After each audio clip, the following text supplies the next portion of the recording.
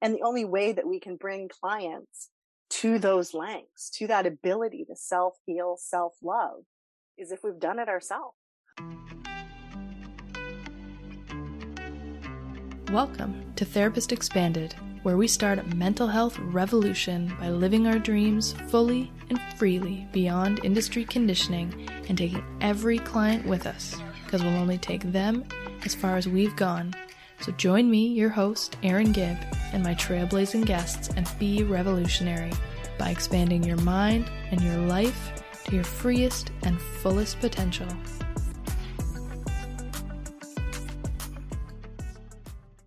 Hello and welcome back, or welcome if this is your first time listening.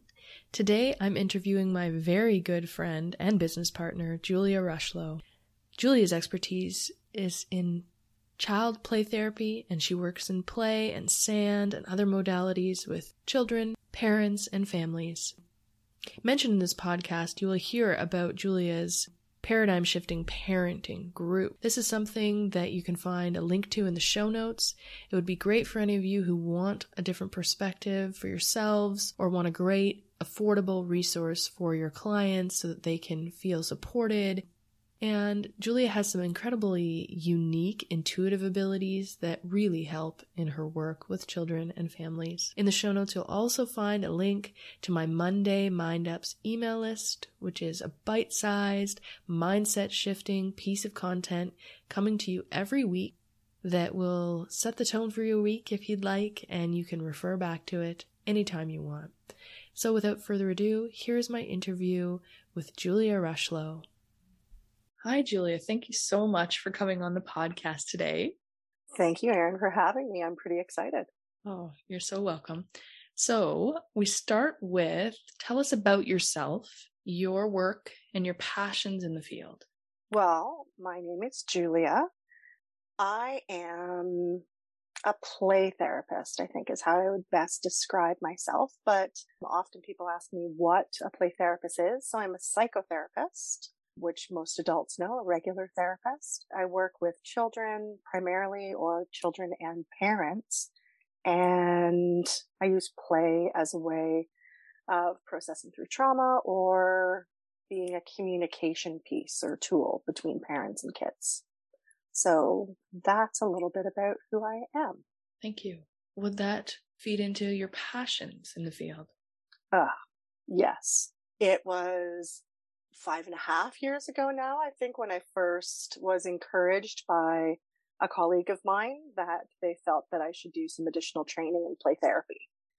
And at that point, I was a teen therapist and thought I would always be a teen therapist because I'd always been a teen therapist and I loved what I did.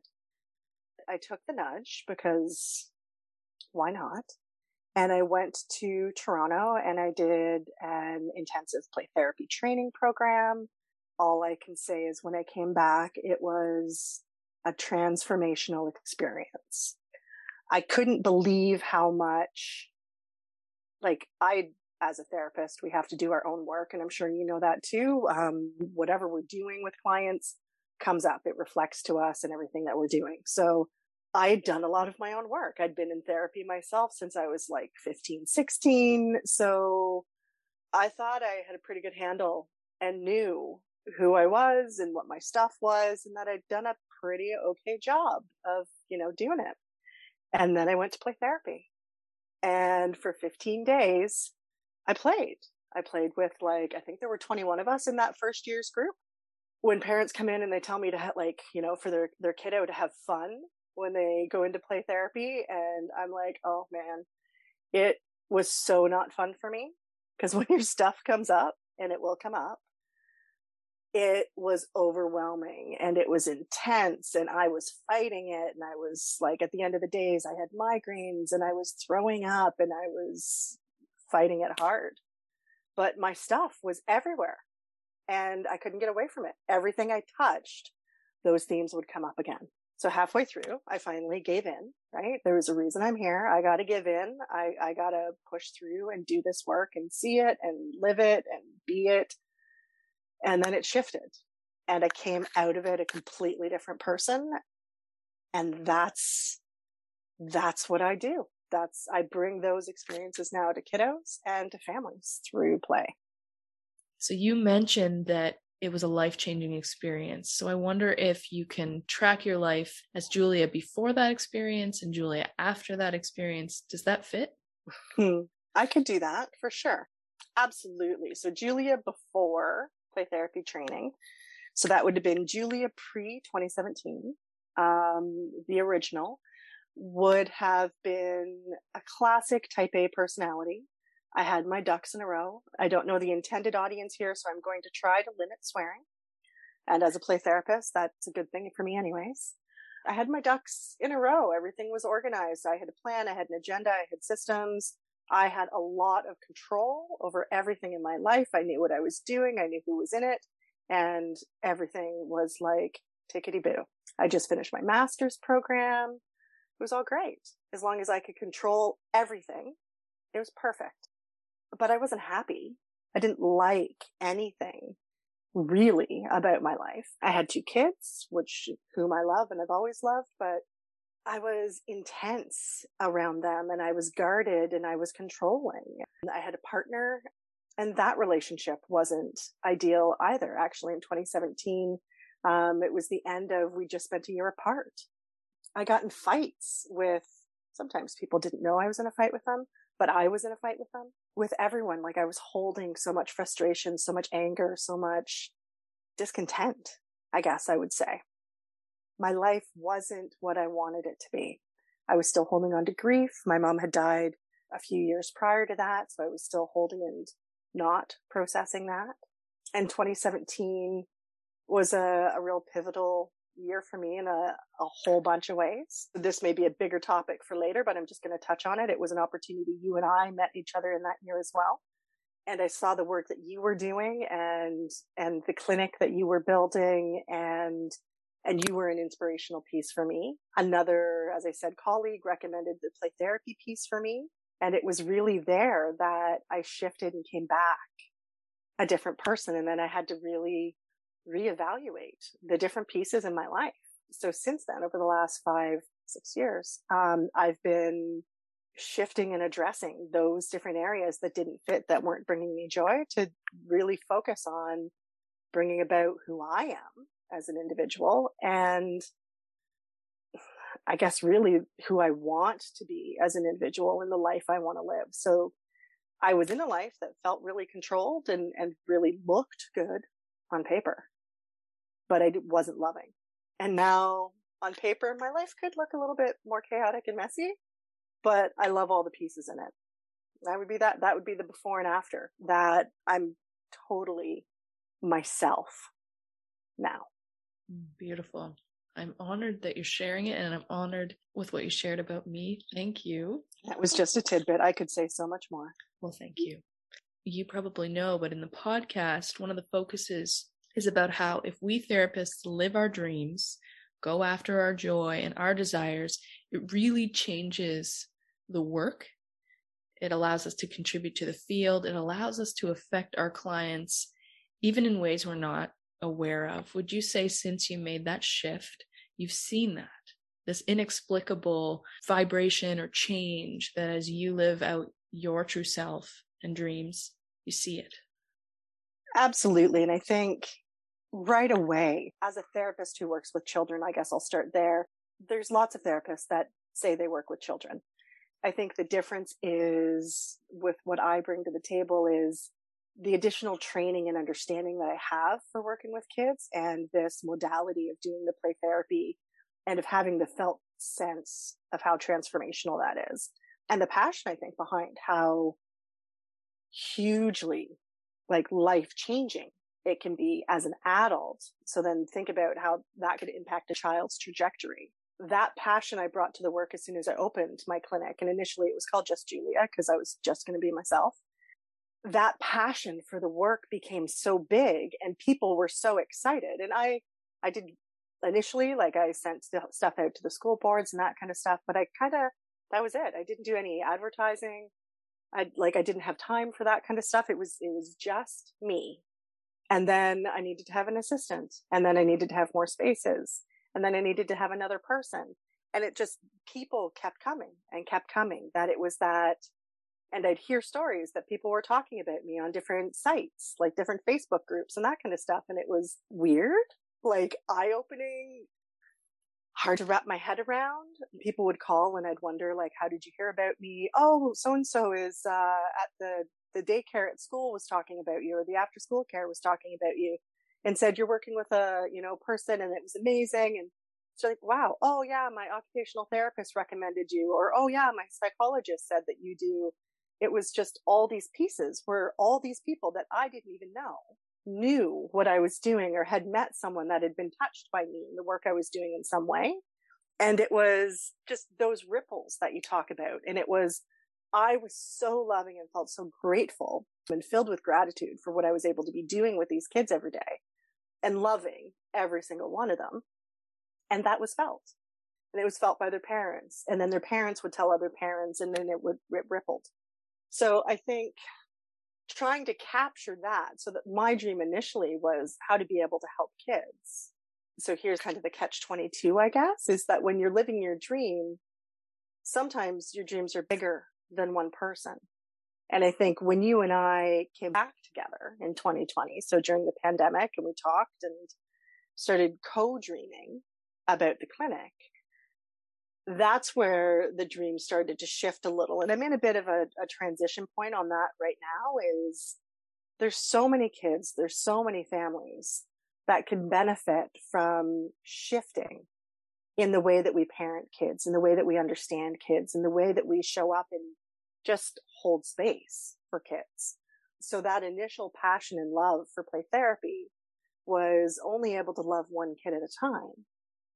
So now my struggle, the problem that I'm working around in my brain is how can I shift that perspective for so many more kids, because there's so many, and there aren't very many people that have this understanding of really how to hold space for kiddos and how to show up for kiddos. It speaks to some other pieces that I think are really important that I've seen from supervising now and mentoring therapists, that you felt incredibly fulfilled with your clients. You were working with your ideal client in a way that you wanted. Exactly. It's this understanding that I think is the antithesis of much of what we've been conditioned to do, which is go into maybe an agency, work with everybody, dread much of it, feel unsupported, and burn out. And that was definitely the before me. And I think even the original me, when I was just Julia, at that point, the caseload I had, my supervisor shook his head every time I went to meet with him. I was doing amazing work and I was able to sustain it, but could I have sustained it for years or a decade? I don't know. Not likely, because it was a lot. Yeah. But I loved it. But there wasn't a balance in my life, for sure. Beautiful. Thank you so much. I think that leads me to my first question, which is, what does mental health revolution mean to you? Mental health revolution. There's a few things that come up for me there. We really want to have this philosophy of ensuring that we're well, we as the therapist. And so you touched a little bit there, Erin, on when you have a crazy caseload and you burn out and you don't have support and you're unbalanced, how can you hold space and create that loving environment for another when you're not able to show up for yourself? When I think about revolution, I think it's really kind of shifting the existing system, flipping it on its head almost, because yes, clients absolutely are important. And that's why we're all here, or we wouldn't be in a helping field. We're here to be able to help others and to show up for them. But if I'm a skeleton of myself, scattered and frenzied on caffeine and little sleep and stressing about so many case notes and all of this and getting calls back and emails and overwhelmed and not enough time to, like, I know there'd be days that I didn't have time to go to the washroom. Client, reset, client, reset, client, reset. Scarf down my lunch while doing emails. Client, reset. And it's like, how is that? And then to be able to show up for my own kids when I get home. And how can you do that when you've given absolutely everything? By learning, and this came from you as well. So this piece in this workshop that you're going to be creating and moving forward in the future, this idea of caring for yourself first, the work that I do now and the connections are so much deeper. Not that the work I was doing before wasn't amazing. It was great. I loved what I did and I was 100% present for the kids. But I'm able to hold deeper space. I'm able to go further, right? There's the story that you can only go as far. You can only bring a person as far as you've gone yourself. By knowing what balance is and knowing what self-love is, I'm able to hold that space and that reflection up for others in a much different way than when I was trying to do it all and I was anxious and spinning. How can you help someone be grounded if you don't know how to do it yourself? I got full goosebumps there when you mentioned self-love. Such an important piece. Thank you. So the revolution, if I'm understanding it, is really about, and maybe I'm informed by some of the things we know mutually. So I'll say this and you tell me if it's right. But the revolution is about, rather than putting the client first, which is what we're trained to do, which is what makes sense because we got into this field, we put ourselves ahead so that we're really well and that we can do deep, amazing work and go further for ourselves and others. Exactly, Erin. And the only way that we can bring clients to those lengths, to that ability to self-heal, self-love, is if we've done it ourselves. Otherwise, we can just make suggestions and say, I think if you do this, you can get there. But I don't know because I don't have time to do it myself. So good luck. Mm-hmm. I think that's important. And I've actually had a client who's been a long-term client. And the beautiful thing that they said to me, that unsolicited, they said, wow, I can really feel how much you've grown. And they kind of made the connection that they could feel that we were growing in tandem. I mean, this was never said. This was never, and the work we've done together is unbelievable, but I know it. I knew it. To me, it was not a surprise that as I've gone deeper and as I've done my work, people continue to surprise me. And people that I've worked with are the people who people have generally written off. You know, doctors have said they'll never get well. So to see them not only become whatever normal is, I don't know, that's a slippery slope. My mother-in-law says that's a setting on the dryer, whatever normal is, but to go to go past normal and to thrive and to become often deeply spiritual, whether people started out that way or they end up that way, it's amazing. Yeah. And when what resonated for me there is when you talk about your clients, your ideal client is the people that haven't had success with others. And those would be my clients too, right? My ideal clients would be the ones that have been shifted from everywhere else or rejected from everywhere else or healed everywhere else, but nothing's different. Mm-hmm. And they come to me. They're able to be seen and they're able to be held in a different way. So I love it in those sessions where, you know, the kiddo that's been too much for everyone in their lives and is used to being told they're, you know, they're bad, they're horrible, they're whatever, they're too much. And then all of a sudden they're not. And it's like, I can do this? Yeah. Can I do it with you? What? And then all of a sudden there's this like, I'm accepted. I'm seen. Someone finally can hold me and understand me and we can just move ahead. And then it's that spiritual piece, right? That you talk about. It's like, I'm okay. This person gets me. So I have to be an okay person. And they shift and grow from that, right? It's beautiful to be able to hold space for people the way we do. Beautiful. Thank you. So that leads me to my next question. And I think we've been leading up to this one, which is, when have you taken a risk and gone after a dream or desire? So a few resonate for me. So I'll touch on a couple as small ones and then I'll come into the big one. So doing the play therapy training was a bit of a risk. because after finishing my master's, which was, 3.5 years of study, X number of dollars, okay, now's the time to make some money and pay off that debt. Nope. What's going to happen now is I'm going to go back into a 3-year program of extensive study, more dollars, because this is what I want to do. That was a bit of a risk. I think jumping from a successful practice into our co-owned practice was a risk as well. We were both doing something very successful individually, but we saw the potential for something bigger. So we joined, and we're rounding our second anniversary. So I think we've done well. But the third, or the risk that I'm on the cusp of at this point, I think, is taking something that I know I'm good at, I love doing, and making it a smaller part of my life to step into something that's a little bit unknown and unsure, because I want to be able to do more. I'm there, but not fully through it yet. And that starts to answer the next question, yeah. which is, when have you held yourself back from fully living a dream or desire? Right about now. Okay. So I've been talking to lots of parents lately. So in the last 3 or 4 months, I've probably had between 100 and 150 parent phone calls. That's a lot.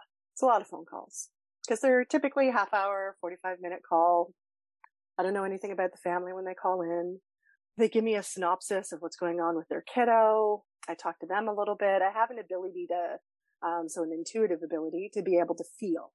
So in the phone call, as the parents are talking to me, I have an assessment that I do with all my kids, so I can see that snapshot.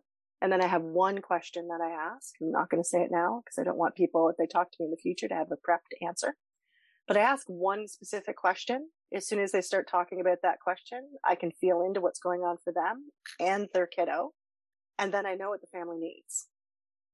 This is a new thing. Like, I'm on the edge of, this isn't part of my play therapy training. This isn't part of my master's training. This is part of my spiritual training, right? Which is, I know that I have these different gifts and abilities.